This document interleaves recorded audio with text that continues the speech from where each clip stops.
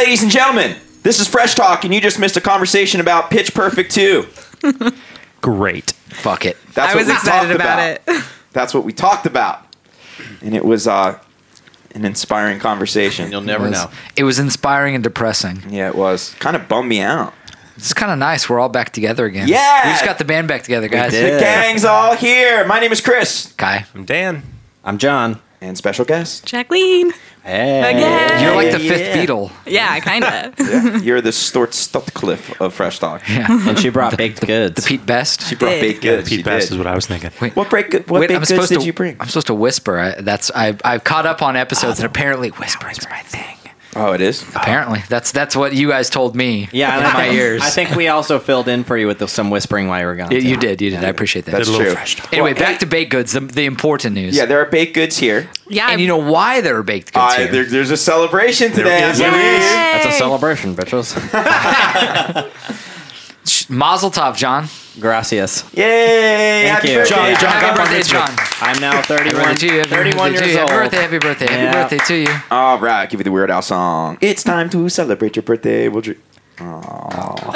Here's one half of one lyric of the Weird Al song. Here's a line from a Weird really Al botched song. that one. Okay. Thanks Wait. a lot. That's like saying ha birthday. Ha birthday, John. Happy. Okay, here we go. It's time to celebrate your birthday. It happens every year. We'll eat a lot of broccoli and drink a lot of beer. The monkeys in the Pentagon are gonna kick our goop. Fuck! Oh, sorry. I was on fire That there time for you a got sec. happy birthday. Yeah, that's true. I love it. Well, happy birthday to you, John. Did you Thank have a you. good day today? Did you work? I did work. And so I guess it wasn't that great. You know, with all the fucking bullshit holidays they have, at least in the United States, I think you should not have to fucking work on your birthday. It should That's just true. be like mandated. I that agree. would be good. I've been trying to work that angle for years. It has never worked for me. It didn't work for me when I worked retail, and they gave you everything off. Yeah, I mean, it's your birthday. For all the other bullshit that they take off for, you think like that should be like the day you don't have to work. I am not a veteran. I have no memory. I have no memorial.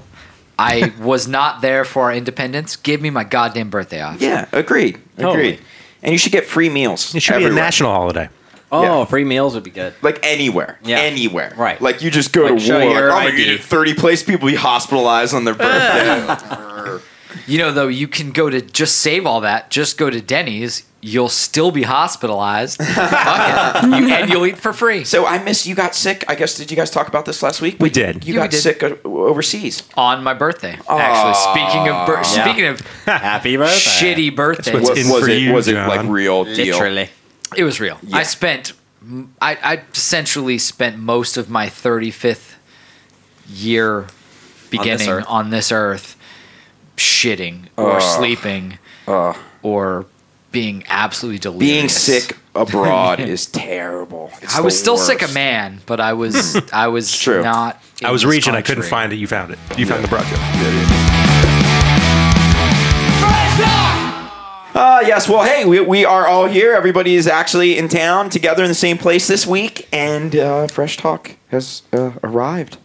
Yet It's again. commenced. Yeah, it has commenced. It's like Voltron. We're now a mighty robot. And we have segments. Kai, do we have some records to talk we about? do. There's not too many actually because Okay. I did the big catch up.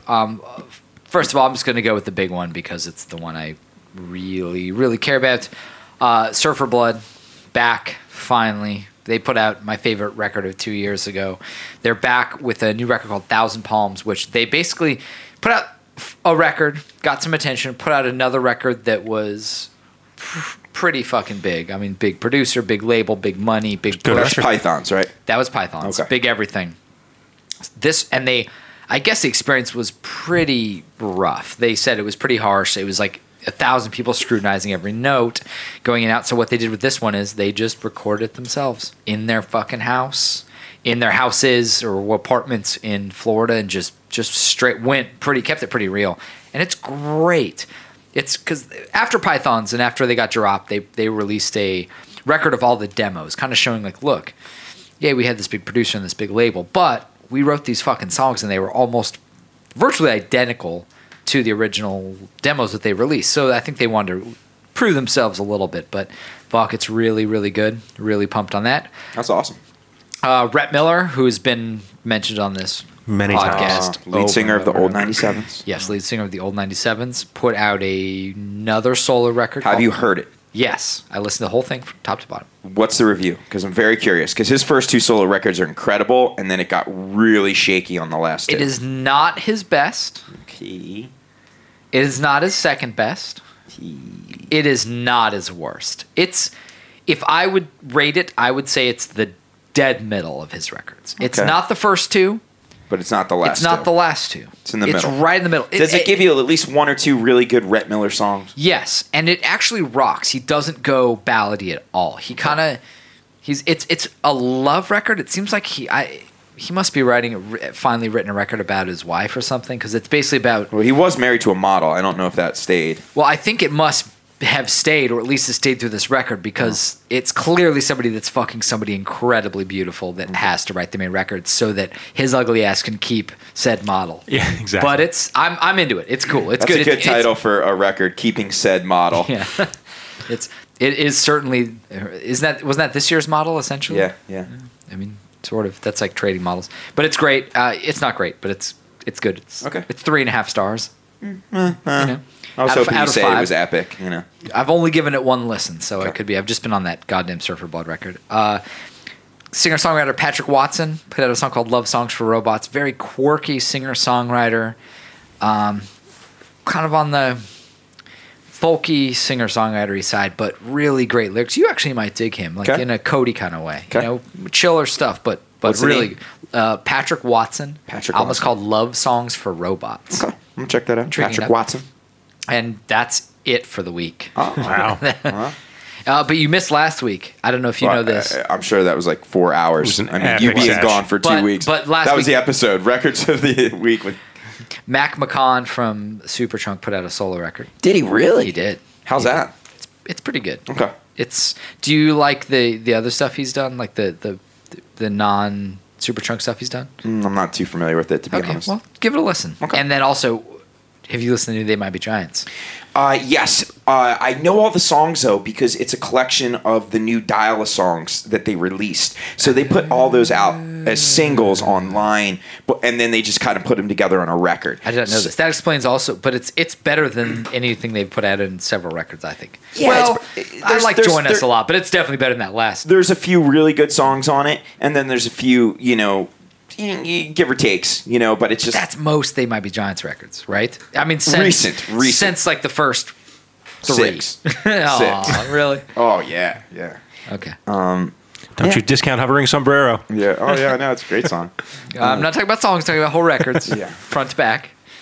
Fair enough. Fair enough. Cool. So those are our records for the week? Oh, also, there's a book. Forgot. There's a Okay. book this week, actually, believe it or not. Mark Danielewski, who's Oh, yeah. probably nobody here's read. But he wrote a book called House of Leaves that is, amongst readers, a huge cult classic. I've talked about this before, but he's got some sort of mental issue. His sister is the singer Poe.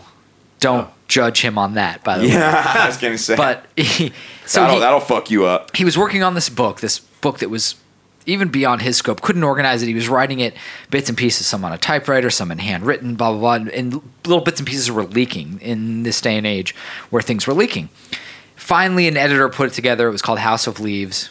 Changed literature at the time, completely crazy. And they put it out and they published it exactly as it was written. So some of it's typewritten, some of it's like a typewriter, some of it is handwritten. Great. Then took him a while, put out his follow-up called Only Revolutions, which I think is his masterpiece. It's just perfect. It's a story. It's essentially a love story from 2 perspectives, the guy and the girl. I remember when you got this book. They parallel each other, and you essentially read a chapter, and then you flip the book upside down, and you open it back up, and you read the exact same experience from the other person's perspective. And you do this throughout the entire that's book. crazy. And then it meets in the middle with the exact same chapter. What the hell's the printing like on that? That They just don't- blows my mind that his they would books even be don't- able to. His books you can't buy digitally because the typeset is so important It to the wouldn't books. work, yeah. So all those things are But very to put stylized. that together, that's almost like an art project outside of forget writing the story. You actually have to line pages up. All of his and books are that way. That's Every one of wild. his books are that way. He did another short story that was a folk tale that he created, it was told by several different characters, and each line is from a different character's perspective. And the only way you know which character it introduces you to all the characters at the beginning, and then the first letter of the sentence is a specific color, Everything else is black and white. It's one color, and that tells you what character, and it's from their perspective, but they're all telling the same folk story. That's bizarre. It's crazy. So he put out a new book. It's a 2-parter. The second part comes out in October. Each one is equally stylized, but each one is exactly 800 pages. This is called The Familiar Volume 1. I'm sure it's going to... I mean, he takes so long to make books, but each one is as... He's a guy that everyone wants to fail every time, and he just does. Because he takes one guy that's innovating in literature. He's so fucking eccentric that you just kind of... Like, everything I said, I want to hate him as much as everyone listening kind of wants to hate him because he sounds like he's just trying really hard. But he's just that fucking left to center in that. His publisher must hate him. Oh, I have...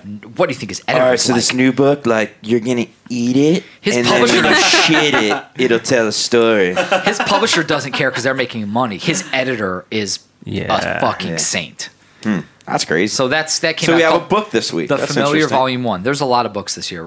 Every author I read but one is putting out a book. Oh, you're excited because you are a big reader. I am. Yeah. I'm very Did excited. you? I imagine you did a lot of reading while you were abroad. We settled your bet. Look what I did there. And all of you over guessed, I read one book. Oh. Actual number, actual claim. What book was that? One book. It was a history of the country I went to. Oh, that's cool. But I read one before. Did you read I it went. while you were on the shitter? No. You when I wrote was- a new. It sounds like you wrote a new chapter to that book. That's why he only read one book. 'Cause he was on the shitter, so like sick. No, I didn't read it because I was delirious. I was literally like hallucinating. It was brutal. But I read one. I read a history of the country before I went that was by a scholar, and then I read one by someone that is from a long line of Burmese people, and the latter was much better than the former. The former was much like a textbook, but written by an Englishman who definitely had an agenda, seeing as that was a country controlled by the English for 50 years. Wow. I have Weren't they all? noticed. Yeah, that's true. Most. I have noticed Myanmar in the news lately. A Yeah. little more than usual. Yeah. The trail of shit Not that's a lot behind more by than some usual. American. They just have more tourism than usual, so now white people are paying attention. These kind of things go on. The But border. it was good that Rambo cleared it up, right? But he just cleared up the border. I didn't. I'm not. He allowed did to a go to the good border. fucking job, though. Well, I mean, he did a thorough job. Yeah. He certainly did a thorough Who job. could forget when he let the bomb off in the movie? Yeah, he did a very thorough job of clearing that I am border. so excited to see the new Rambo. It hasn't I- been filmed yet. I can't wait. Did we talk about the title already? I think we did mention it. Okay, once. the first Rambo movie We is guessed called at it. First Blood. Right. This movie is called Last Blood. Come on, that's too good. I can't wait. I can't wait to go see another midnight showing. Because he and we dies? talked about that. Yeah. Oh god. Wait, that's have they so started fun. filming it? I don't think so. I think Oh. he's writing it. Nice. And I can't imagine that there's a lot of writing that occurs. Right, I like know. Rambo runs in, he says, "Ugh," and then he blows something up. You know, it's gonna be great. And again, we have our guest here today with Yay. her essentially monthly segment, I Yeah. guess, right? Yeah. We are gonna take Cosmo questions. Yeah. So we're going to do it different We've done this this time. once, Yeah. right? We're going to do it this different this time. Round 2. It got very offensive. We are going to do one at a time. So each of you gets your own question. Oh, okay, interesting. All right. So I'm going to start with Kai and then just go. And once Chris, again, John, tell everybody about Dan. your blog real quick if they didn't hear the Yeah, last so episode. it's agentjacqueline.com, and I'm following Cosmo for a whole year. This month kind of sucks because it involves me buying a lot of beauty products, and it's really expensive.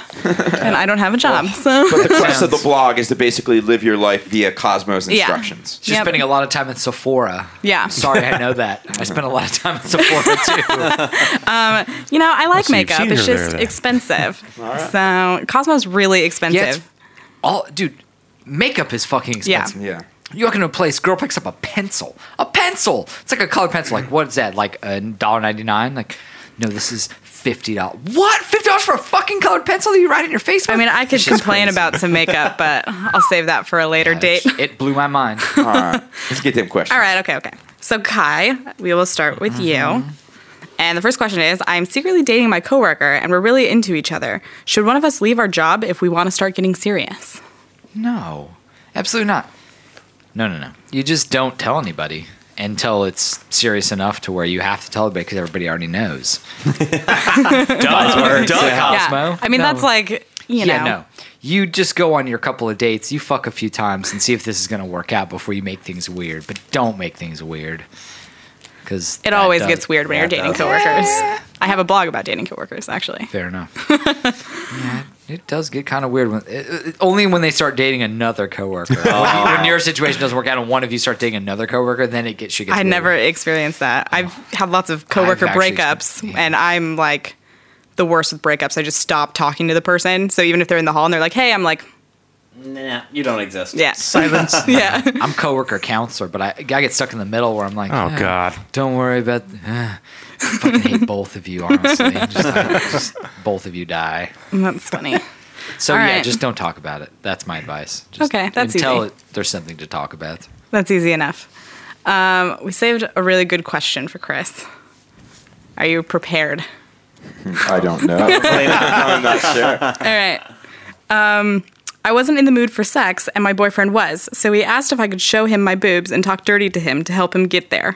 He asked Should that I or really? she asked that? He asked for her to do that. Fair enough. Because she wasn't. She didn't wasn't want to in have the sex mood. with him. He's making it easy. Okay. She's like, should I really be providing masturbation inspiration? Fuck yeah. Yeah, that's it. Fuck yeah. End right. of story.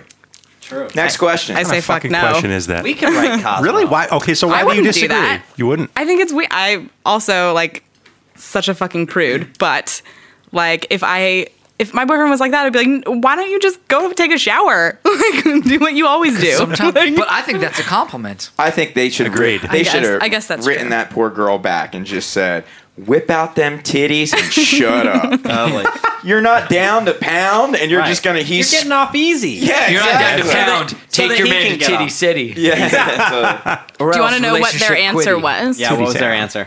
Short version. Don't do anything you don't want to do. Oh God. Yeah. God forbid you show your PC police juggies. showed up. PC police edited. Yeah, no kidding. Come on. Don't do anything you don't want to. You're probably getting raped. Yeah. Are you sure you're not getting raped? That's probably the cover of the next Cosmo. number one, make Are you sure sure you're you're not not getting raped right now in line at the supermarket reading this? 10 signs you're talking to a rapist. Yeah. Take the test. Yeah, take the quiz. signs. Yeah. Totally. 10 signs you're getting raped. Yeah. Right now. Oh, goodness. Cool. Is the man Rape behind you jokes. looking at your personal hygiene products? He's kind of raping it, isn't he? They're Cosmo He jokes. is. All right, John. All right, let's do this. All right. I just started seeing a guy, and my birthday party is coming up. Inviting him means he'll prematurely meet my friends and family. Not inviting him seems rude. Help. Don't do it. Just enjoy your birthday and figure out your shit with the guy later. Yeah, I agree That's with what I that. would do. I mean, if he's butthurt about it, then he's not probably your good friend. Like, your birthday's Yeah. for your good friends or whatever. If you're alone on your birthday, then yeah, of course. But Good answer. easy. my answer. And whip out your titty so he can jack off to them. Send him a right. titty pic and call it a day. I think that was an infuriating question. My boyfriend wants to see my titties. Should I let him see him? Well, that's the whole Like, point of don't- this. Is don't get with them then. He's Roll. such a guy, such a man. Yeah, if you don't want to fuck your dude, and you don't even want to let your dude jerk off to thinking about you, What are you doing? shit Essentially. is fucked. Yeah. That's true. Just saying. Because, I mean, at some point, a dude's just going to be like, you know what, I don't really want to fuck you right now, but can I just look at one of them titties? I only need one. That conversation's going to happen. Right. Right? We've all had this it's never conversation, happened man. to me before. All right. What's our last All question? right, What last do we got? question, Dan. The Spoon Man. Yep. My boyfriend's dad makes racist comments. It makes me uncomfortable, but I usually just laugh it off because I don't know how to handle it. My boyfriend just ignores me. How do I deal? I don't know, make a racist joke and see if they respond and be like, this guy. I'm assuming this or- girl is probably Maybe talk to your fucking Yeah. girl about it and be like, hey, your dad kind of makes me uncomfortable with those racist jokes. Is he really racist? no. The girl is offended. Right. Oh, There's nothing from a man's perspective in this magazine, Dan. that's very true. Yeah. I don't know. I was sorry. I was in my perspective. I know it happens Talk to you to all the the dude. time, but That's how I live in my perspective. Yes, talk it. to them about it. That's Jesus fuck. That's an interesting one. Though. Yeah, That's a is good it? question. I don't know.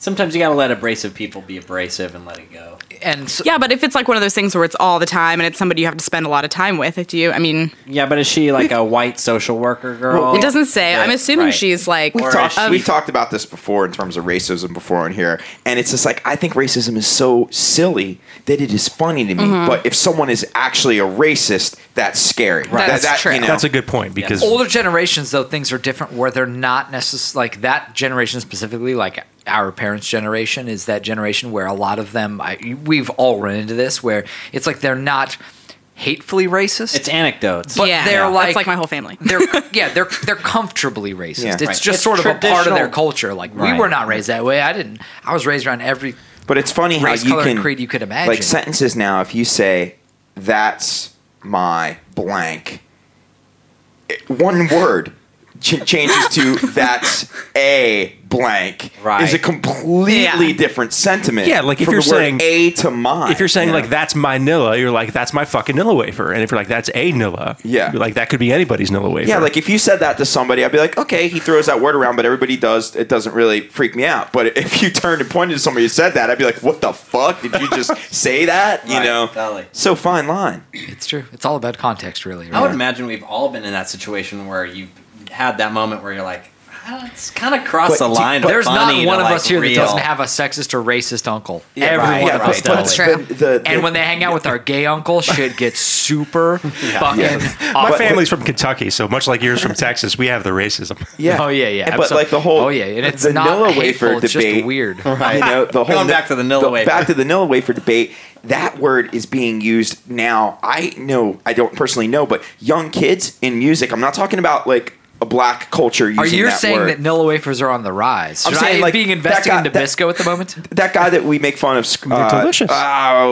Stitches. Stitches. He'll say it all day long. He uses the N word. The Nilla Right. word. And he's completely white. Right. Hey, he's my Nilla. Yeah. Well, but- I have an but experience with that too. That's kind of, I mean, like that's weird that people literally aren't like, dude, fuck you. How dare you use that word? But if it's done in the context cred. of a song, yeah, it's kind of crazy. It's street cred. Things That's are very true. different Stuff though, like that. you know? Yeah. I used to work I would at never do that. Well, yeah, I wouldn't mean, yeah, totally. I worked at a record store for a long time, like all of you guys, basically. Salt? No. Could have. And They're hiring. They're always hiring. no thanks. But it was a really urban record store, I guess is how I'll So put it. racist. Yep. And I was one of the only That's what the people label rep said. that were white that worked there. And I used to use that language all the time too with my coworkers. And it was like, yeah. It's you weird. know, It's almost like Jacqueline, the you're my company that blank. you're around, how they interpret it or accept it. Yeah. You know, it's very strange. Well, it's like Kai said, it's all about context. Totally. Yeah, it's ridiculous. Racism's ridiculous anyway. It doesn't even make sense. But it is a strange conversation. It does exist. And just if someone's listening to this saying, "Oh, this is a little weird for a bunch of white people to be talking about this," if you don't know, John is actually black. So Yeah, it's true. this is a cross race It is. platform. And that's actually why I asked to be Mostly born as a black. privileged white Jewish male, so I wouldn't have that problem. yeah, that's essentially like the most privileged, right? You're the most chosen. You've been chosen by everything. By everyone, yes. oh yeah, but you guys, you're, Marked for death many times. yeah. You've been singled out, chosen, singled out, chosen. Call it what you will. Well, wow. So those segments all went all over the place per That was usual. weird. We did have a subject today. I mean, Thanks, I know time Cosmo. is flying. How we doing, Dan? I would do all right. We're okay? Okay, well, our subject today, we are going to talk about something that I think everyone has an opinion on in multiple ways, and it has nothing to do with anything serious or racism or anything like that. We're talking Nirvana. Fine. Nothing serious about that. Yeah. Not the No concept of conspiracy Nirvana. theories or anything. Not the state of being, not the hypothetical place. The band. And we're talking about it due to the fact that there was a new documentary that was just released on HBO. Yeah. And it was in some theaters at some film festivals. But for like a day or something. yeah, one of those things. It's called Montage of Heck. And it's supposed to be the most in-depth and most revealing portrait of Kurt Cobain's And life. it's put together by mostly of footage, drawings, bits of Kurt Cobain's life that has never been released before. Stuff that Courtney Love and his parents and people They have tried to held go on really deep with it. And Supposed to be really honest, right? Yeah. It's, Maybe not. Yeah. Honest Well- is an interesting Well, word to let's use. start with this really fast. Let's get everybody's personal opinion on Nirvana because I Yeah. think that'll help put things in perspective. And much let's like talk Nilla about wafers. sort of the impact that it had on all of us are within a few years of one another. Dan being on one end, Jacqueline, you being on one end, John and I being in the middle, Chris being pretty much in the middle. You're the meat bitch. We're all pretty close. Love sandwich. Keep making Dan the old one though. I'm a few months off, but if he's you're the not old guy, far behind. roll with it. Yeah, Somebody Dan, get Goldie in here quick. I'm somewhere in the middle. Dan, like fucking. Read us. Dan was 47 when Nevermind was released. That's actually Appeal true. to him. I look very good for my age. Cool. Awesome. Dan was like, "What are these kids listening to it so loud? So loud." Man, I can't. I'll start. Nirvana for me changed my life. I was knee deep at that time, that generation, the grunge generation. Literally, I remember where I was when I saw the video. I remember where I bought the cassette tape. It's one of the most, I'm not going to say it's one of my favorite records of all time, but Nirvana Nevermind for me is one of the most important records in my life. I was a Kurt Cobain junkie, no pun intended, but I was absolutely like to the point, and obviously that was long before you guys ever met me, but my room at one period was covered wall to wall in Kurt Cobain posters. I mean, that was wallpaper. Tuesday, right? Yeah, last week. Every single inch. I worshiped that band. I thought that it was the greatest thing that ever happened. It really inspired me to play because I had been messing around with the guitar, but that record was one of the records that made me like, I am going to play guitar and I am going to start a band. I grew my hair long. You know, I had long hair in high school. I started a grunge alternative rock band, literally, and a lot of that can be traced directly to that band and that record. So growing up, I was a maniac. I remember where I was when he died, the whole 9 yards, and I can say I saw Nirvana live. That's awesome. And there are in high probably school. 10,000 people that can say the exact same thing about the impact that they had on their lives. Yeah. I mean, that was when that record came out when I was in Seventh grade.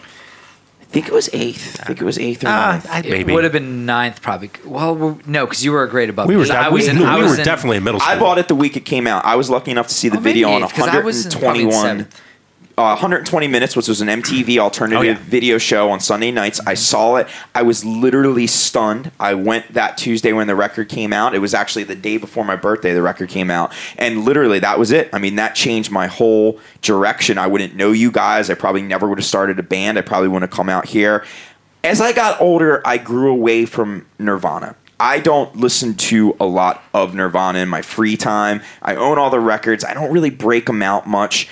Every once in a while when I do, though, I get that feeling of how much it affected me and how important I do think that record is. So that's my personal background, but I was a stone cold fucking Nirvana nut.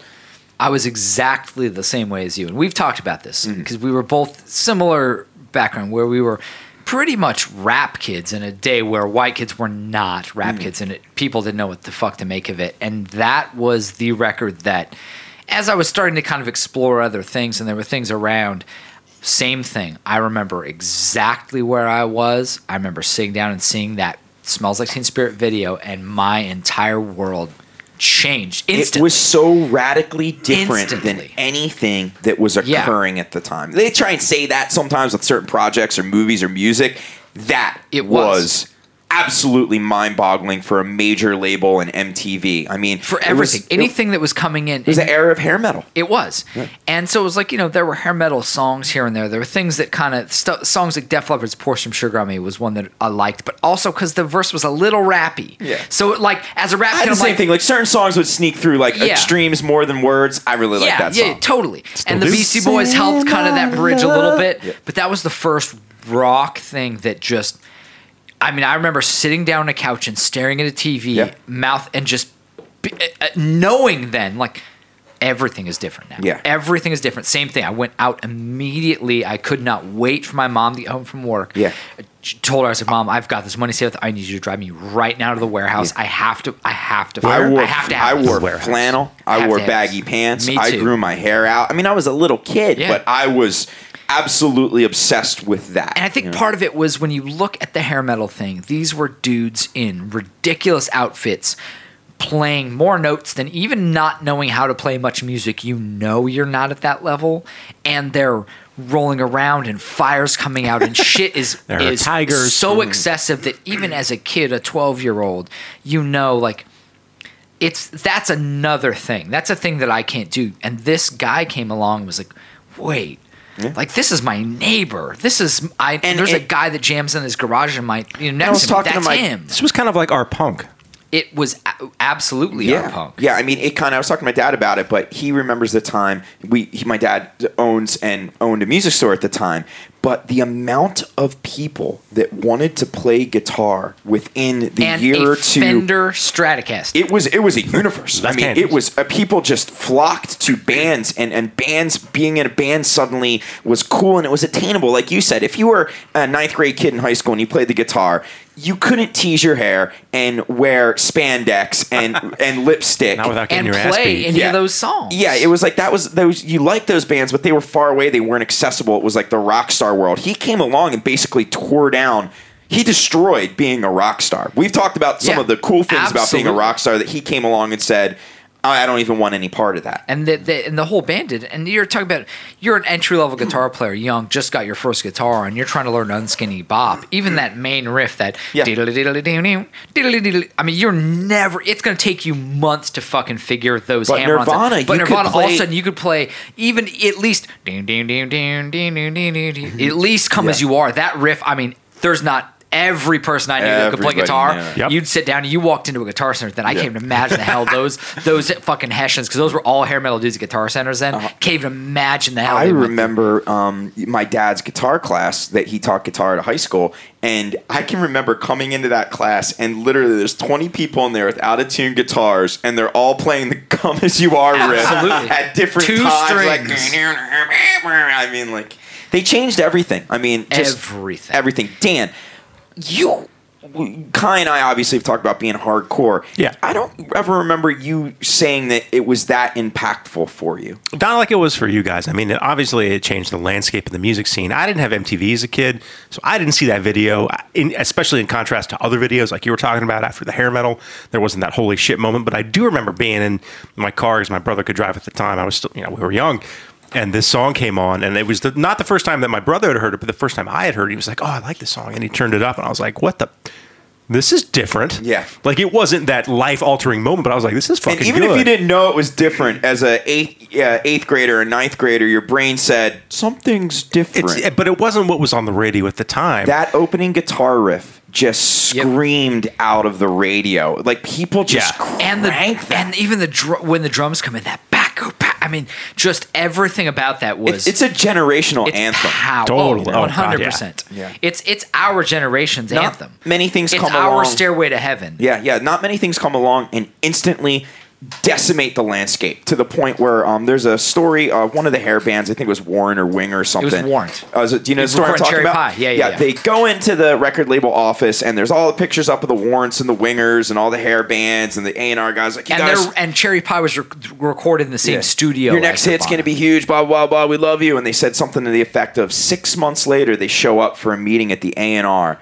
All of the posters of those bands I mentioned are taken down. Now it's posters of Nirvana and Pearl Jam and Soundgarden, and they were treated coldly, and they were like, it was so fast. Like, our heads spun how quick that music came along. And those bands, there were tours. This is going to sound really crazy. The beginning of spring, the tour started in amphitheaters. And by the end of the summer or the year, if you will, they were in theaters because people are just like, how can I listen to Winger when this Nirvana thing's happening? And for those of you in countries like England where you don't really have amphitheaters, you're talking about a quarter of the people. You're talking about amphitheaters are generally 4,000 to 5,000, and by the time you get to theaters, you're talking about 800 to 2,000. Yeah, Nirvana was 1,500. So in tiny little clubs. And they weren't the only band that was playing this type of music. No, it was just all. Incredibly underground. But they were the one that exposed alternative rock, really. And they were the one that really had no footing in the hair metal thing. Because Soundgarden and Pearl Jam,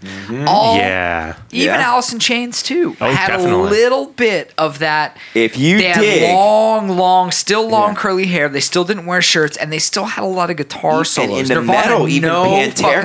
Everybody thinks Pantera is hard as fuck. Listen, Cowboys from Hell. Dude, you see the first Pantera press photo, you'll laugh out loud. They were hair metal. Even Cowboys from Hell, there's a lot of like It's heavy hair metal, but it's still kind of hair I metal. remember being so obsessed with that record that the liner notes are very obscure and weird. It's just song lyrics. I remember staring at it, wondering who these people were, cutting out press clippings. I mean, you're at such a you're like a sponge at that age, you know, when you find something that you love. Impressionable, that's the word.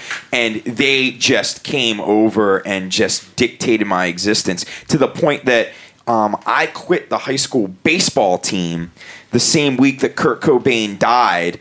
Half of it was because the coach gave me a lot of shit for having long hair, and I probably wasn't that good. But the other reason was, along with Adam Holmes, we both left at the same time. The other reason was I was like, you know what? This band that I just started, I'm so much more invested in this. This is so much more who I am than being a baseball player. It's like, fuck you. I'm like, Cobain's dead. I need to pick up the axe and carry on his Carry mission. the legacy. But that happened. And that's how I got addicted to heroin. But that's generation another of story. kids, basically, because he died, their career was so fast. It happened. He came Meteoric, and went and died so fast that I think all of us were still kind of left.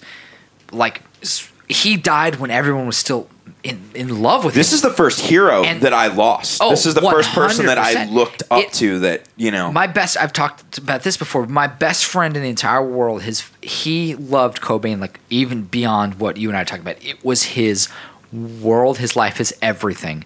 And he died. He committed suicide on this kid's birthday. And I had to call him on his birthday in the morning because he was a late sleeper and break the fucking news to him and tell him, like, hey, man. He's like, oh, it's my birthday. I'm like, I can't even say this to you, but you have to go turn on MTV right now, but you can't hang up the phone because I don't know what you're going to do. We're 12, 13 years old. It's wild. 8th grade. It was 8th grade, so 13 years old. And it was fucked. I mean, this was a kid whose whole life was... And when he died, it was another cultural watershed because it sounds weird, but it was a lot of people's first brush with suicide. If it didn't touch their life personally, which hope, it didn't, but that's the first time you're like, wait, why would somebody so awesome kill themselves? It was kind of my first exposure to like real depression. Like, wait, he's the greatest dude on earth. Like, he's essentially God to me, and he's not happy and wants to die. Like, what does that mean for me? Yeah. It's heavy. But it made a lot of kids, myself included, pick up a guitar and be like, all right, well, now it is my duty. Now I have to take what he's taught me, and I have to go show the world what. And that's how I wrote Get 'Em Up. But kind of. I mean, that's not far from the truth, as weird as that sounds. Well, we're obviously slightly older. I'd be interested in seeing what you two think coming from a kind of a different era, because you were a little kid when all that happened, right? Yeah, Jacqueline? so, I mean, you guys can talk about the first time you've heard Nirvana. I was in, like, where it was so overplayed that I almost fucking hated Nirvana. I was like, turn this fucking song off right now because I've heard it so many times. Like, I get that. And, as I got older, I learned to appreciate it, especially, like, I fucking love the Foo Fighters, so figuring out where Dave Grohl came from, obviously. But there's a generation, and I think it's your generation, and Graham's from the same mindset where Nirvana was kind of so overplayed. So overplayed. You weren't personally affected by it, and you almost had to listen to it to kind of understand it. And it was already there. And I feel like if you they didn't have the discovery factor of this belongs to me as a 16-year-old. And because they burnt so fast, they became a cliche instantly. Yeah. What year did he commit suicide? Yeah, I was wondering the same. 94. That was in, like, first grade. Nevermind came out in 91. So it would have been April of 94, because I was in 8th grade. Yeah, and I was baseball team. Mm-hmm. Yeah, so that was 8th grade for us. 91. No. Second grade? 91. I was in 8th grade when the record came out, and I was sophomore year when he died. Okay. And so I was mid-7th and 8th. One of the saddest things that's ever happened to me, and this is a completely true story, is I saw Nirvana. I saw them in Philadelphia at a huge armory on the In Utero tour 1 week before the Unplugged, which I think is one of the best live records of all time. 100%. The best acoustic record of all time. The end of the show, the girl came out with the cello and, tested the songs. Everyone's like, why the fuck are they playing acoustic? Because keep in mind, that was weird. It was like acoustic. Right. What? Come Especially on, for rock. this band. And then all of a sudden, 1 week later, they kind of make history with that acoustic show. But here's my sad story. The lineup was a band called Half Japanese. They played first, who were a very obscure kind of band that Cobain would bring out obscure bands. The second band was the Breeders. I'm pumped up. I'm a young kid. I'm seeing my hero. It's just so cool to go to the show. It's sold out to the rafters. The Breeders start, and I run into the pit. and I am promptly elbowed in the mouth by a woman and bite my tongue and start gushing blood. I spend the entire Nirvana concert in the back of an armory with a napkin on my tongue, bleeding. That's how I watched Nirvana. And all I wanted to do was like be in the pit, because that was the days of the pit. Like you went in the pit, you know, and it was so sad. But it's one of the few artists that I really can go to my grave. When I tell people I see them, people kind of trip out. Like there's people that grew up that weren't even around when he was born, and I tell them that they saw them, and it's almost how I felt when I was a kid talking to like my parents, and they say, oh, like I saw Hendrix. Yeah. That's the one you get a lot. Like, Yeah. dude, you got to see Jimi Hendrix. Like, people have come to me and said, I can't believe you saw them. You were in the same room, you know? And that's weird because there's not a lot of artists that you say that and people like trip. You Not know? for our generation. Our Yeah. parents got a lot of that. Yeah, I mean, because they got all the good ones. Everybody started dying. yeah. All those fucking cats. I mean, But here's another thing. He was one of the few artists that died at the peak of his powers. Yeah. Much like our parents' generation lost Hendrix and Janis Joplin and Jim Morrison. Some of these iconic figures that died like when they were huge. Now, I'm not a big Jim Morrison fan, but to a lot of people. yeah, but he's our parents' Bradley Knoll, where like they all know he sucks, but these stupid stoner kids can't figure out the Dude, fucking that is difference. one of your Nice all-time. parallel. That is really solid, He dude. is. Jim Morrison is our Bradley Knowles. Yeah, That's great. I hate them both. Great. So now let me ask you this question to everybody involved. Historically speaking, because I know you have some intense thoughts on this, Kai. How do those records? Nirvana made 3 records. One was essentially a demo that was a full-length Yeah. record on their own, but one is Nevermind, which changed the face of music, and Utero is the somewhat controversial follow-up. Then there's a B-sides record that doesn't really count, and then there's a I great still think live record. Incesticide counts because it is, in my opinion, one of the best B-sides records. Gotcha. period. How do you think those records hold up now? I feel the same way as like we were talking about.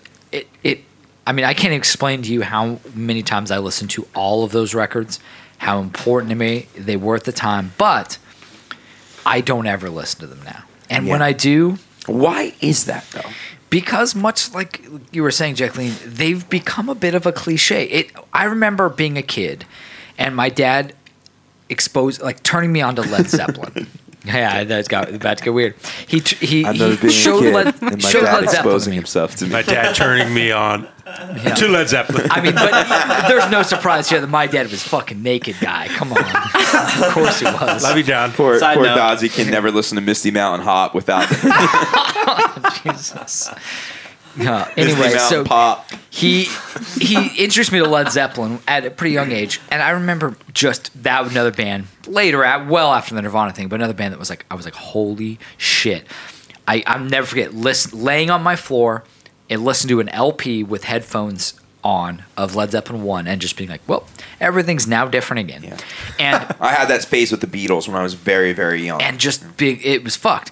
And I remember then trying to talk to him about it and being like, Dad, let's fucking listen to one of these records. And him being like, him saying to me, you know, I like Led Zeppelin and they're great and they were so important. I love them and I saw them, blah, blah, blah. But that's a band I never need to hear again. Just enjoy them. I'll help you out. Just enjoy them. And I remember being like, you're fucking crazy. Yeah, how do you not want to listen to this every single second of your This is life? the greatest shit ever. Black Dog is What the best riff wrong with ever. it? It's Yeah. a damn good rap. Yeah, No, exactly. absolutely. But there's so many riffs like that. Yeah. And just, it's like, this is the greatest fucking band. And how do you not want to listen to this? And I feel that way about Nirvana. I've heard the song so Heard many it. times.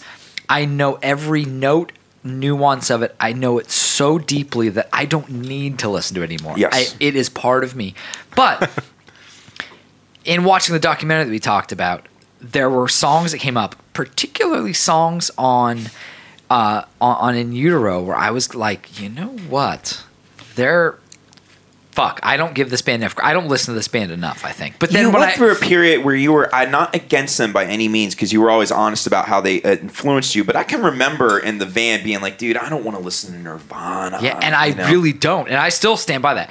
The chances of me putting Nevermind on ever again in my life, probably It's never gonna happen. I never, ever go to it, but I'll be damned if you crank Nirvana and you catch like the right vibe. Yeah. It's something Breed. special. I mean, Breed. That Ugh. fucking there's just Lithium, fucking oh man. there's it is.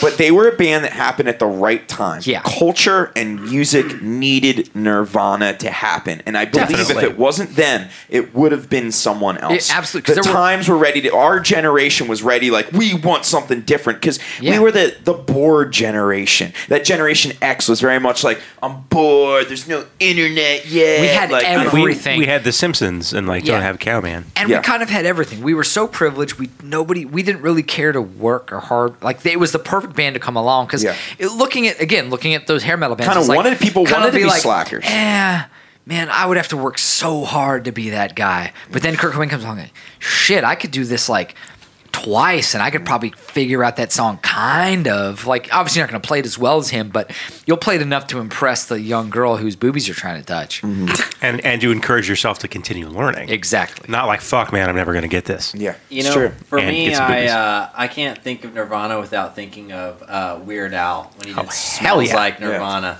That is like Think about forever ingrained in my Think mind about whenever how I think big of Nirvana got. It's one of the only songs Weird Al did where he made fun of the band. Right. It's In the the only song. one. It's the only one. He did a song parodying the band. He doesn't not about often- food, not about it's crazy. And he parodied the record cover, and he's done that twice, 3 times. Coolio kinda, but it wasn't the actual cover. This Right. one and Fat. are the only 2 I think where he actually parodied a cover. the record was so and that's Michael Jackson. It's so important. I mean, it's so important in the history of music and culture, like we said. But ultimately, watching that documentary, because Kurt Cobain, the person, I think really has to be talked about differently than Nirvana, the band. Absolutely. Maybe more than most acts. You know how some acts you can kind of like take the person or the artist and they're sort of one and the same? It's a very different thing because his life was just fucked up. Absolutely. And here's the problem with the documentary that I actually did not like the documentary at all. I'm with and you. I was didn't ready to like it a love lot. it, and I was ready to like cry. What didn't you like about it? Here's the thing. I thought the animation was a brilliant way to get some stuff Animation across. was good. The footage was cool. Okay. It Good was interviews, a lot of interesting people. I think the interviews were fucked. I think, who did they talk to? They talked to his mom that he hated that he didn't fucking talk to. They talked to his fucked up junkie wife who wants nothing to do but make money because she squandered every cent he made for her. Okay. They talked to Kristen Novoselic for 3 seconds. They don't even talk to Dave Grohl. They don't talk to... How'd they not get Grohl? They don't, because he wouldn't do it because Courtney Love Exactly. produced. Here's why. I read this all afterward. Courtney Love, because I was Grohl will watching... do anything. I was watching the whole thing, and the Grohl whole will probably time... show up on the fucking podcast next whole week. time I was like, there is an agenda here call that him. is I wanna be there for essentially that. trying to elevate this man to be something more than he is. Because he was always just kind of like the dude that made that changed the world. Like, and this was trying to make him out to be like he was this sort of always this saint with an agenda kind. Not saint, but this sort of man with like who was set out to change the world. And I didn't get, and I don't ever feel that about him. I didn't feel that way either. And in fact, what I know, I've read so much, Me all too. the books, everything. Me too. I really don't, and this is hard for me to say, especially thinking of like the 9th grade version of myself, but I don't really like him as a person. No. And he Like, just... I don't think I would have liked him if I knew him. I mean, Me he either. kind of came off as he came off like a fucking, kind of like a dick sometimes. He was like, just that kid who was so insecure that his overcompensation was by kind of being a dick. Like, he got famous and everybody loved him, and his thing was being like, well, no one liked me then, so no one's going to like me now, so I might as well make them not like me.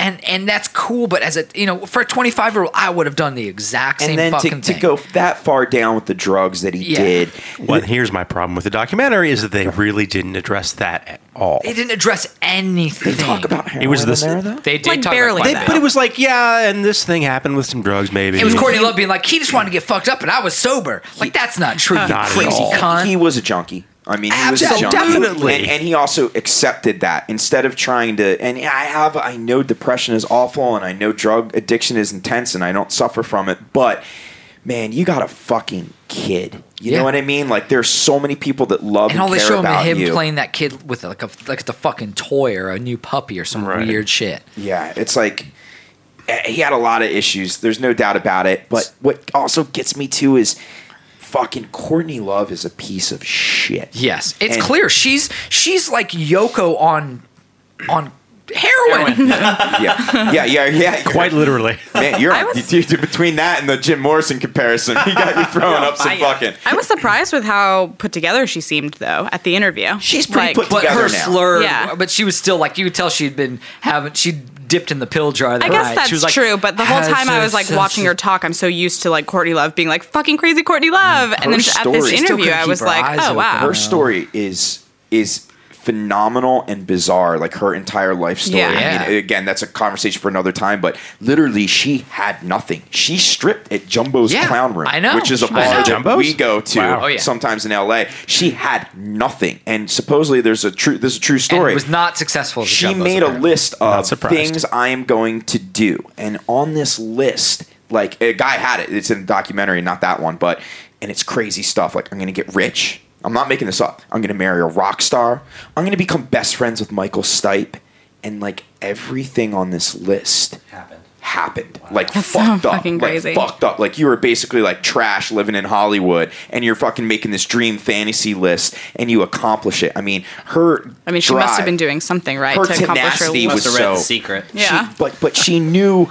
I want that list. She wrote The Secret. She fucking saw that Kurt Cobain was the type of guy who wanted a loud, aggressive, protective woman that loved him till the end. Exactly. And I think she took advantage of that. And this is going to Unlike sound his harsh mother. as fuck, but I don't think she did anything to try and get him off drugs. Hell no. no. I If mean, he she did, was he on would've drugs left her. So up and realized how heinous she was. Yeah, exactly. All she did, dude, she literally watched Sid and Nancy and was like, I could do that. Yeah. I could be Nancy Spungen. Look at her. Dude, Jesus.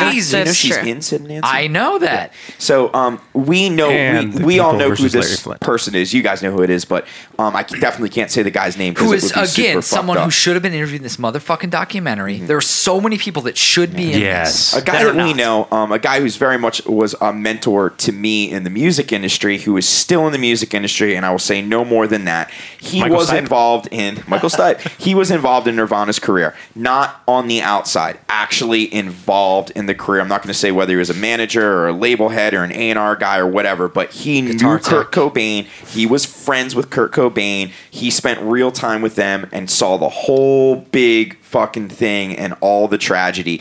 If you get the Heavier Than Heaven book about Kurt Cobain, the definitive biography, he's in the motherfucker. Let's put it that way. So this guy is a close friend of mine. You guys know who he is and have met him. But he told me that Courtney Love was a terrible human being and that she was one of the worst things. He said the heroin was bad. He told me once, he said the heroin was bad, but she was just as bad. And he said the two were just a combination where he had no hope. Not only was he with a horrible, controlling, conniving, dangerous human being, he was also addicted to drugs, and he also suffered from depression. So you had no hope. It wasn't like the woman came along to get him out of that. She was making it worse, you know? Which is why Grohl was in the documentary, because he fucking hates her, as any of us would. I mean, they any didn't- of us would. As I don't remember. I have to confess. It's why we wouldn't watch a documentary about Valerie Jimenez or produced by Valerie Jimenez. You know, produced like, by Valerie Jimenez. you know of what I'm course saying. not. And I didn't see the whole documentary because I fell asleep and haven't gotten back to it. But was there any discussion about his mental health in the documentary? I don't think Not there really. was. Not really, no. Like they just glossed. They didn't even really The address only it. thing was not about his actual mental instability or his depression. Was more about his just being like a lonely child, a troubled kid. Yeah, that's what I was saying. It's like, And he had a terrible upbringing. I mean, But that he- plays but into like, everything. and they barely talk about that because his fucking mom is the primary interviewee, who is essentially the first Courtney Love in his life. It's fucking horrible. If you know anything about this band, you know that him and his mom did not get along, and she was not a good person. And she's going on there talking about like, my Kurt. My and God, this, come on, he was fucking- over in his what's underoos the one talking. line that fucking- When she talks about when he played the final master of Nevermind for me, and I told him, you're gonna change everything. Oh, yeah, God, right. I want to reach in that goddamn TV and just well, it's funny that you backhand the say that shit out because of I don't her. know anything about them. And as I was watching it, I was like, seriously, all that happened was his parents got divorced. Now he's this fucked up. Like, you know what I mean? Like, they didn't portray that at all. And I was watching this and I was like, He was a juvenile delinquent. I mean, like many kids Yeah. are. You Yeah. know, he fell But into innocent Well, the shit, way like that- shoplifting and yeah, window and that's what breaking. they explained in the documentary. What but blows it's my mind, and a lot of people don't realize it, but he's arguably a better artist, a physical, visual artist than he even was a songwriter or a singer. I mean, he was incredibly gifted. Some of his drawings and his art, he did crazy like sculptures and collages with all sorts of like mannequins. Like some of the pictures of the stuff that he created are like, okay, this guy was an artsy motherfucker, no doubt, but it's almost like if he would have went down that road instead of the rock stardom and just been sort of an abstract artist, he'd probably still be alive. Totally. You know? Yeah. I mean, one would He think. couldn't handle fame. I don't think there's any doubt about No. it. And not that. It was too much. And so fast. You're touring around Europe in a van with like 10 dudes doing the Army of Freshmen thing, playing in front of 10 people, and then 1 year later, you're on the cover of Rolling Stone, and it's not like, oh, we have a path to get there, and it starts here. It's just like, wow, I can't believe we're on tour. This is fucking great. And then all of a sudden, like, you're the most famous band in the world. They never, ever saw that coming. And they were 25. Young, really young. Imagine. Think about the horrible decisions I made at And the 25. power. I can't imagine. Yeah. You're now the king of the entire music industry because you've just changed. You've wiped everything else off the face of the planet in terms of like young white music. You've changed it all, and you can do it ever and say whatever you want. And when he died, and he didn't say much. Most of the interviews were Chris Novoselic talking. Yeah, and he doesn't come off good in interviews because he was always just trying to be smarky and weird. So I got a lot of mixed feelings about Nirvana and Kurt Cobain as a person. I really try and separate him and be like, I love the fucking band, but that was a troubled person. And, you know, I think that was what he did was going to happen regardless with the depression and drugs. I mean, it was a matter happening, but how he did it. I mean, if you think about it in the grand scheme of things, man, you know how everybody fucking bullshits around with suicide? There's no bullshitting with that motherfucker, man. He shot himself. With a shotgun. With a shotgun. Like, that's not easy to do. And That's have not they like ever a revealed what the handgun. letter to Courtney Love said? I don't think so. Because he had the letter to the fans. They didn't, He was so big he wrote a letter to his fans. I Yeah. mean, think about that shit. Like, you're committed to do that. Like, if you're thinking about it, it's wild. To write several letters. What's going through your fucking mind? You got a wife, a kid, this whole, I mean, whew.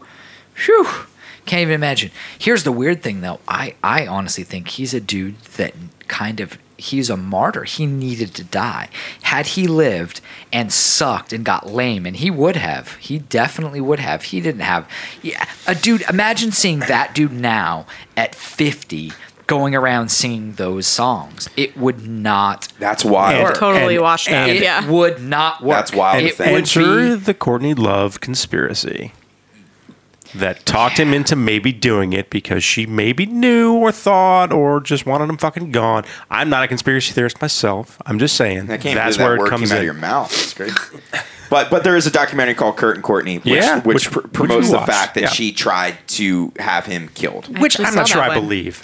Yeah, it's a pretty hokey documentary. It's pretty bad. You know, talking down to somebody for that long and being a shitty person and maybe like not discouraging him to not kill himself or discouraging treatment or just like, yeah, have some more heroin. Like, yeah. It's wild. Certainly got susceptible to peer pressure. And again, the whole story would have been different if he would. There's no way. Imagine how fucking awkward it is to see Blink singing songs about jacking off when they're like not even 50. Now imagine those guys singing songs about literally just hating being a teenage.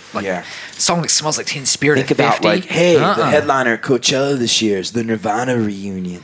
And, Like, and it's a fucking weird thought, Novoselic's all fat and bald. It's just the band. Girl that's- doesn't even want to do it because he's more famous. You're and- right. There's a certain martyr factor. Cobain looks like his dad, all that weird band looking. just couldn't. It had to implode. Had to. It would have been a bit like seeing Real Big Fish sing songs about being in their 20s last Fair week, enough. like we did.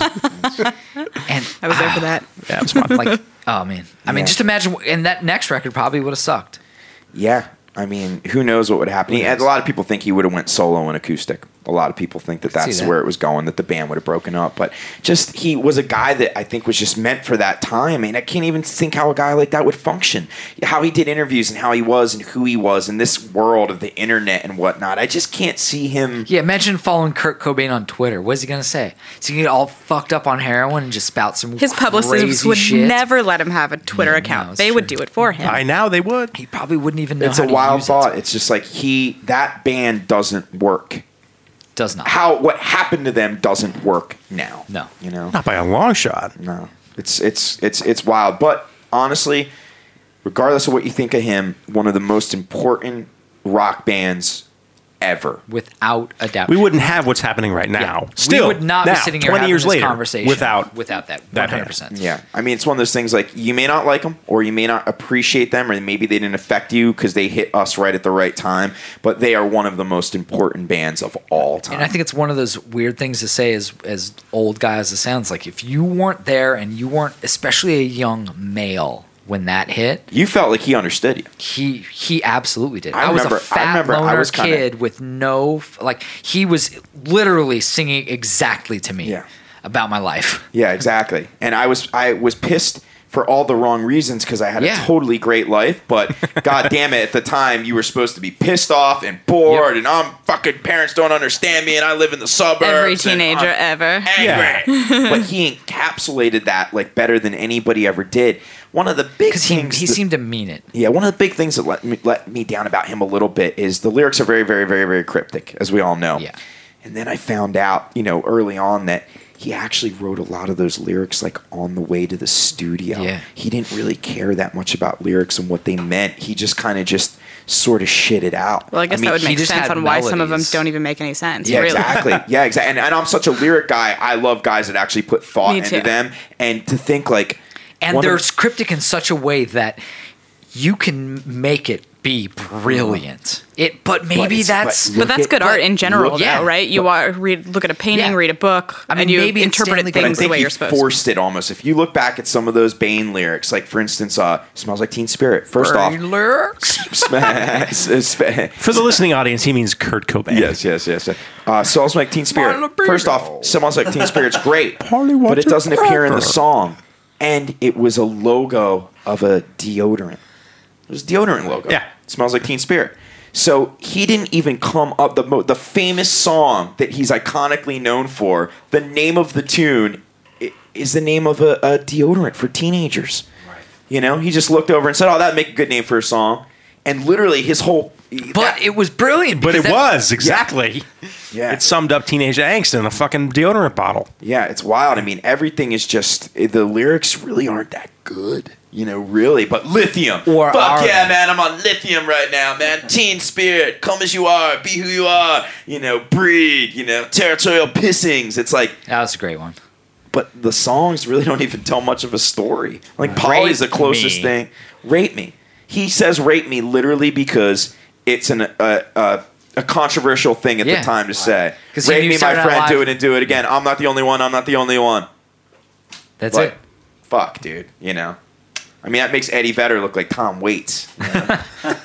Here's a question for you. In the great debate, there's the Rolling Stones versus the Beatles, and there's Nirvana versus Pearl Jam. At the end of the day, are you a Nirvana man or a Pearl Jam man? That's hard to say because Nirvana was definitely more important to me, but I listen to Pearl Jam way more. But they've also continued on. And I still think they make great records. You have the exact same answer I do. Nirvana changed me more, but ultimately I listen to Pearl Jam a hell of a lot more than I listen to Yeah. Nirvana. How about you, Dan? Nirvana versus Pearl Jam. I hate to be a sheep, but I'm kind of in the same camp. Like, I feel much more strongly about Nirvana, and I feel like Nirvana was more important. But again, I listen to more Pearl Jam. I'm not like a big Pearl Jam fan, but I still listen to 10 a lot more than I listen to In Utero. Yeah, me too. John? Honestly, I think I'd go the opposite. I'd go to Nirvana before I'd go to Pearl Jam, but maybe it hasn't been played out for me because I didn't play it out when I was younger. It was an older brother band for me growing up. How about you, Jacqueline? I'm with John. I never really listened to Pearl Jam. They have Wow. like one song Eddie in like the Vedder's early got 2000s the- that I really Even like. still- One song. Jesus, you know what this means? We have to do a fucking podcast on Pearl Jam because I will not be here for that. there's a whole side of this Sleeping over there. story that I think. educate you. Yeah. No, see, that's the thing is I respect Pearl Jam, but it's the Vedder voice, and it's But just his early- voice, Yeah. he's Same. gotten it's less pre-Creed. chinny. It's No yeah, way. well, and He's that's got, why there was like that song in like, I don't know, 2007 or 8. less chin, more goat these days. Nice. His new records are He so good. sounds different now. Every Yeah. Pearl Jam record has at least 3 songs that Great are musicians. fucking Oh, yeah, incredible. totally. That Absolutely. are incredible. I've Mad seen them a respect. million times, and they're fucking insanely good every time. I love every record they've ever put out. They have a cannot- couple- I can say about very few. They have a bands. couple ballads that I would say pound for pound are some of the best rock ballads ever Yep. written. Absolutely. Don't call me Jammer.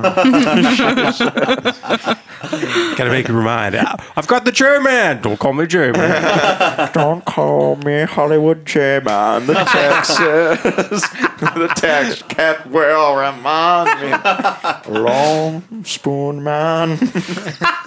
Oh, geez. Well, hey, what a great conversation about Nirvana. It's nice to talk some music.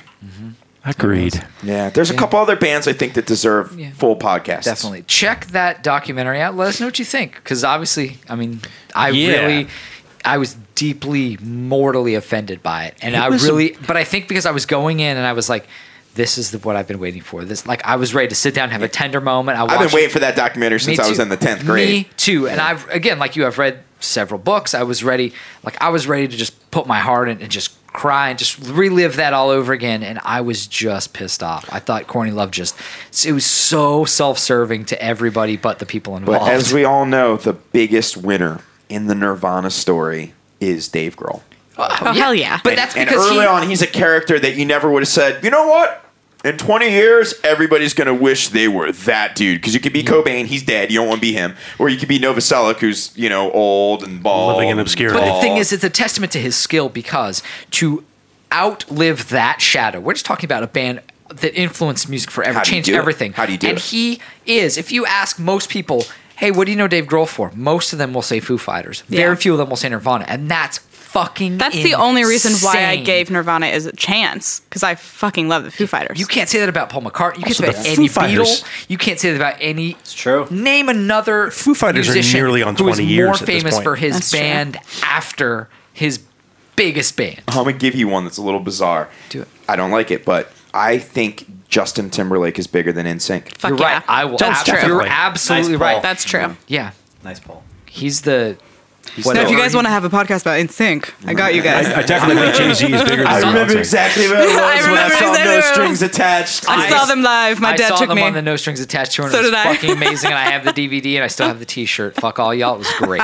It was performance art. That's amazing. Stand by it. Oh, man. Well, folks, as always, thank you for listening. Thank you for being here. We'd love to hear your thoughts on Nirvana. Send in some bands that you'd like to hear us talk about. If you'd like to see a whole podcast on a certain band, put it in there. We'd love to talk some more about bands in depth. Weigh in on the Nirvana Pearl Jam debate too. Yeah. Yes. Yeah. In fact, tweet at Fresh Talk Pod, either Nirvana or Pearl Jam, just the one word. We'll do a little tally. We'll get back to you and see who the Definitely. winner is. Nirvana first. Don't even Pearl need to give Jam. us a reason. Just who. Who do you like more? Who's a better band? I like that. That's intense. The debate. Though I really think the real debate is who's a better band, Nirvana or Foo Fighters. Except for that, it's not a debate. That's not really a What? question even. Whoa, wait, what? I think you're outnumbered here, interesting. J-Man. That's interesting though. Nirvana was definitely more important, but Foo Fighters hand over fist better Oh, band. Agreed. so much better. Easily. Agreed. Fuck, I think I may have to agree with you, and Yeah. I'm not happy about it. And you're I'm a Dave not Grohl happy hater. about But it. if you I'm not pick, a Dave Grohl hater. But you I'm a pick Dave Grohl realist. yeah, but you pick the best 5 Foo Fighter songs, the best 5 Nirvana songs, and let's talk about which is better. Fuck. For a second, I was like, "You're full of shit," and I'm like, "Everlong." Maybe. But again, Yeah, you're talking Everlong a band alone, that has though. put out Yeah, Everlong 8 alone. records versus a band that has put out 3. Everlong's maybe one of the Kind of best 3 rock records. songs ever written. Probably. So and, It's up there for me. And that's on a record where it's so good that you don't even think about My Hero, which is Yeah. mid-tempo ballad. That's Shit, man, probably I the stopped powerful at period. Monkey Wrench. I was like, well, this is it. Totally. Yeah. I like Big Me, dude. I always thought Big Me was great. Big Me, Best of Me. Whew. Yeah. Best to me. They're so good. That record is just great. Got music All my boners life. all around right now. You're talking my language now. One of the things though, best thing ever is fucking Dave Grohl's teeth in that Nirvana documentary. Motherfucker clearly, as soon as he got $1 bought Oh, yeah, pictures. totally. Those early pictures, to the point where my wife is in love with Dave Grohl, thinks he, like, literally, I guarantee you, if he walked into our house and just said, "I'm fucking you right now," she would fuck him in front of I me. would fight no her. problem. And I wouldn't even be bummed about it. I'd probably jerk off in the corner. Like, not even caring. I mean, is she showing you a titty? Try to- I'd be honest, you probably fuck him Can I get a- first. You I probably- definitely tried. Probably try to get a little finger in his butt at least. Can I get a titty over here? Yeah, but Totally redefining the meaning to Big Me. dude. so we watched that on Friday night, and all weekend just randomly we'd be like walking. We were in the grocery store on Sunday, and she's just like, fucking Dave Grohl's teeth in that. I just, And you know what's funny she about literally that? like just mind blown. Check this out. I not remember into it looking at the anymore. record, and it was the only picture you could find of them at the time. Literally, it was the only thing. There was no internet. You just looked in the back of the record. I remember there's a picture of Dave Grohl with his hair kind of pulled back in a ponytail, and he looks like these huge teeth. He looks like a stone cold nerd. He And was it was like so a monkey. normal. It was like, that's a normal guy. Look at that ugly ass dude, you know? Yep. Crazy. I'll tell you my Dave Grohl, my final story to end the whole podcast on Nirvana. One day, my phone rings. I wake up. It's Owen. He says, Chris, you know the bicycle shop right around the corner from your house? I'm like, yeah. He's like, Dave Grohl's in there right now. He was like, And we're I was talking just 2 blocks from your house. Yeah, he's like, I was just in line behind him, dude. He's in there buying bikes for his kids. He had a house in Oxnard Shores, right next to where we live in Ventura. As far as I know, he still does. He doesn't have it anymore. No, he sold it? Yeah, but he had a house there. Crushing my so dreams. Wasting all of my time in Oxnard. I get up, jump out of bed, run to my CD collection, grab Nirvana Nevermind, grab a Sharpie, run down to my car. Like I'm literally have what I was wearing when I went to sleep. I pull in. And the neon, so I was like, Yeah, totally. I pull into It's the like Fred slot. Flintstone just I'm right, because pedaling. I mean, to me, with that again being like such an important Yeah. band to me, I didn't want a Foo Fighters record signed. I just wanted him to sign Nirvana Nevermind and just be like, the guy that played music on this signed it. I pull in.